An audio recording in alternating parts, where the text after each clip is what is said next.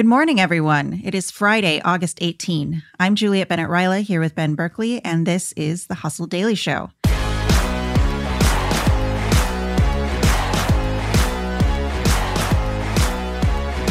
Today, we're going to talk about child influencers and a new Illinois law that ensures they get paid for the content that they make.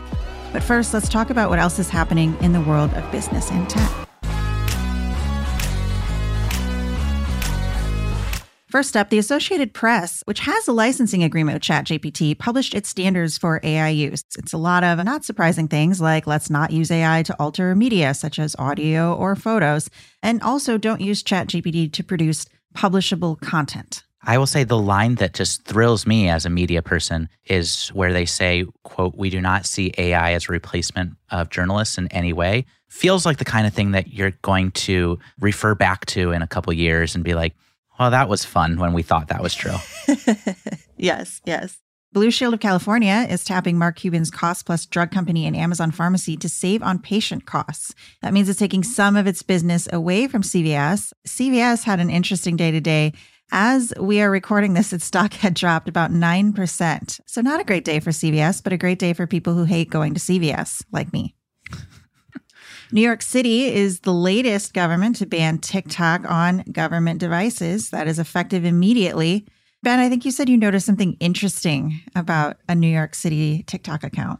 I did. If you look at the NYPD's account today on TikTok, which was being used for public safety notices, a pretty important thing to use social media for. Right. Now that NYPD TikTok account, it's no more. You know, I think there's obviously a lot to be said for the security of government information.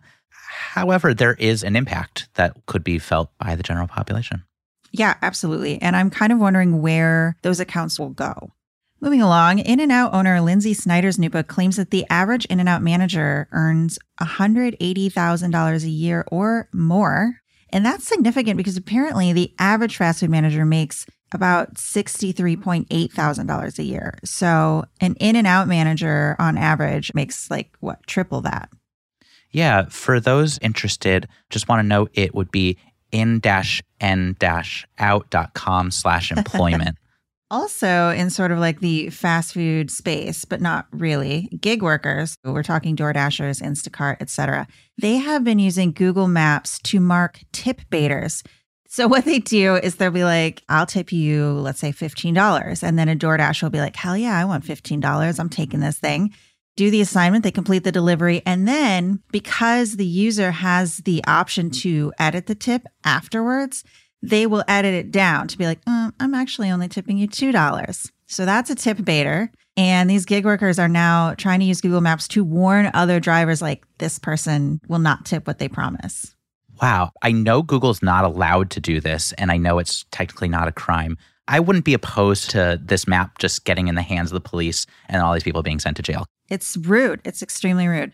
And last but not least, Indiana Jones, as you may recall, hates snakes. Harrison Ford, the actor who, of course, plays Indiana Jones, does not and is honored to have a new Peruvian species named after him. It's something that I'm not going to be able to pronounce. It's like the Tachymenoides Harrison Ford guy. That is the snake.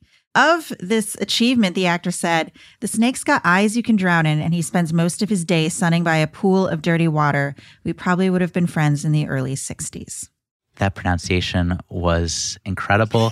I'm agreeing with Indiana Jones on this one. They're awful. And that's also probably growing up in a state where a lot of them could kill you. I think they're really cute, honestly. We will agree to disagree on this one. But I think on the top story today, something tells me we're going to have a lot more agreement.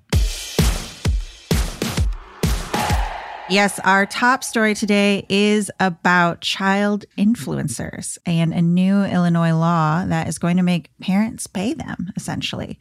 So when you think about a child influencer, children under 13 are usually not permitted to have social media accounts. They cannot open bank accounts. So obviously their parents or guardian are typically the one running the show. That does not guarantee that a kid who makes a lot of money or is the star of the channel is ever going to see any of that money. But Illinois is making changes to its child labor law that will allow people 18 and over to sue if they were not properly compensated for content that they appeared in as children. Qualifying content must earn at least 10 cents per view. So We're not talking about vacation videos that your dad posts to like his private YouTube channel that 4 people see. It has to be monetized content. And the child must appear in at least 30% of the account's content over a 30-day period. Parents must put 50% of earnings into a trust fund based on the percentage of time the child appears in the video. So if a child appears in 50% of the video, they get 25% of the earnings. That is this new law. I guess as you're explaining this law, it upsets me that that's not already a thing. So this is only now in Illinois. Are there any other states where child influencers are protected? California and Washington have proposed similar laws, but Illinois is the first. But some states do have similar protections, California especially, for child actors. The law in California is interesting. It's called Coogan Law. It basically protects child actors to ensure that they get some of the money that they make ultimately from the TV shows and films and whatnot that they appear in as children. And it's actually named for this actor named Jackie Coogan, who you may know from playing Uncle Fester in the 1960s Addams Family show. Wow. He was a big child actor, and his mother and stepfather squandered his earnings. And later in life, he was able to sue her to get some of that back. But in terms of internet child influencers, this is very new that we're starting to put legislation in place to protect them. I understand why this is something that parents do. It's very lucrative. You noted that there are twin toddlers that made up to $20,000 per sponsored post. There's an 11-year-old YouTuber that earns $25 million, or at least did in 2020. Yeah, he unboxes and reviews toys. That's his thing. I mean, good for him, but also, wow, this world. What I guess kind of shocks me in all of this is this is like a harmful practice for children. Yeah, I feel like it absolutely can be. You know, they really don't have the ability to consent to the way that they are depicted online.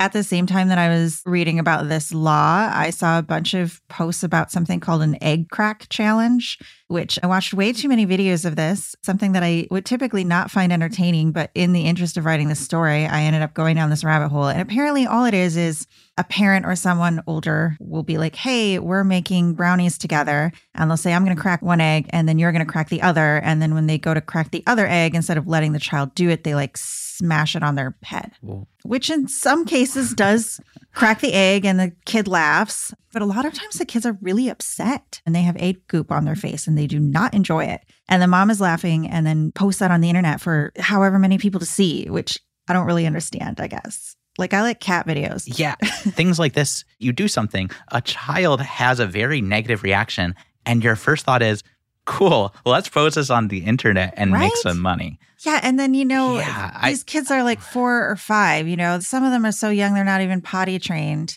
Right. I think this is something that as we look toward the future of this type of content, it's not going away. Right. Especially when you have an 11-year-old YouTuber making $25 million. But how can we protect children? We're going to see so much more legislation, I imagine, coming through related to children and social media. And as someone who just would really love to not see children psychically tortured for entertainment, I'm glad that Illinois has made this first step. I'd be really interested to see if we can get other states to join them on this. There was an interesting Teen Vogue article I read. The girl's name, they gave her a fake name like Claire, but essentially she is someone whose entire life has been posted online. It is very lucrative, apparently. When she got a little older, she told her parents that she did not want to be on YouTube anymore. She wanted to stop doing it. And she claims that they told her, well, if we do that, we're going to have to sell the house. We're not going to have money for nice things. That is their sole income, is profiting off this child. And she told the reporter that she is waiting to turn 18, at which point she will speak out. And she's even considering going no contact with her parents because they just did not respect her right to privacy as a child. So I'm going to be curious to hear what these influencers have to say when they are adults. Just what every family needs. More complication when their child turns 18. One group that's probably going to benefit from this when the children turn 18 is therapists. Oh, yeah. Talking to all these kids who their potty training was posted online for millions of people.